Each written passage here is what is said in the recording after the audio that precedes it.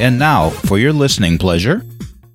Hello, welcome to the Daily 2-Minute Podcast, Thrive Live, Thrive Zone. This is a life coaching platform podcast. I'm Carol Fanick, author, life coach, and a high-value woman. The purpose of my podcast is to add value to your life. So let's make it high value, and let's start doing that right now. Hashtag Choose You Day is here, and I looked at my calendar, and I saw what day it actually is, and I thought, wow, I met the love of my life 24 years ago today. Just wow. He was very instrumental in teaching me to hashtag choose you. But when he was gone, I let all that choose you stuff slide until one day I realized the importance in choosing yourself first.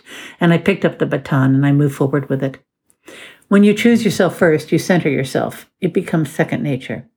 Centering yourself is like taking a moment to pause, breathe, exhale, inhale again, and find the quiet within yourself.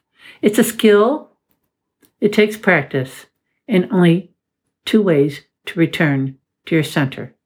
You need to be aware of when you are out of center in that moment, and you need a method and effective practice for centering yourself. Noticing you are out of center is half the battle. We spend most of our lives out of center, so this is where awareness plays an important part. You know I'm going to say breathing matters, so does posture. Be a tree, feel your feet take root.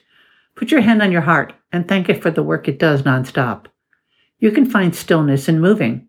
Just breathe steadily and walk slowly. Journal. Pay attention to how you feel after you have centered yourself. This will take some time, but you can do it.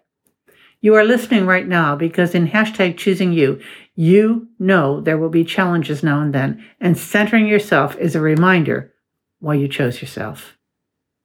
Next episode, get your butt moving. You can find me at thrivelivezone.com. Thank you for listening, and that's a wrap.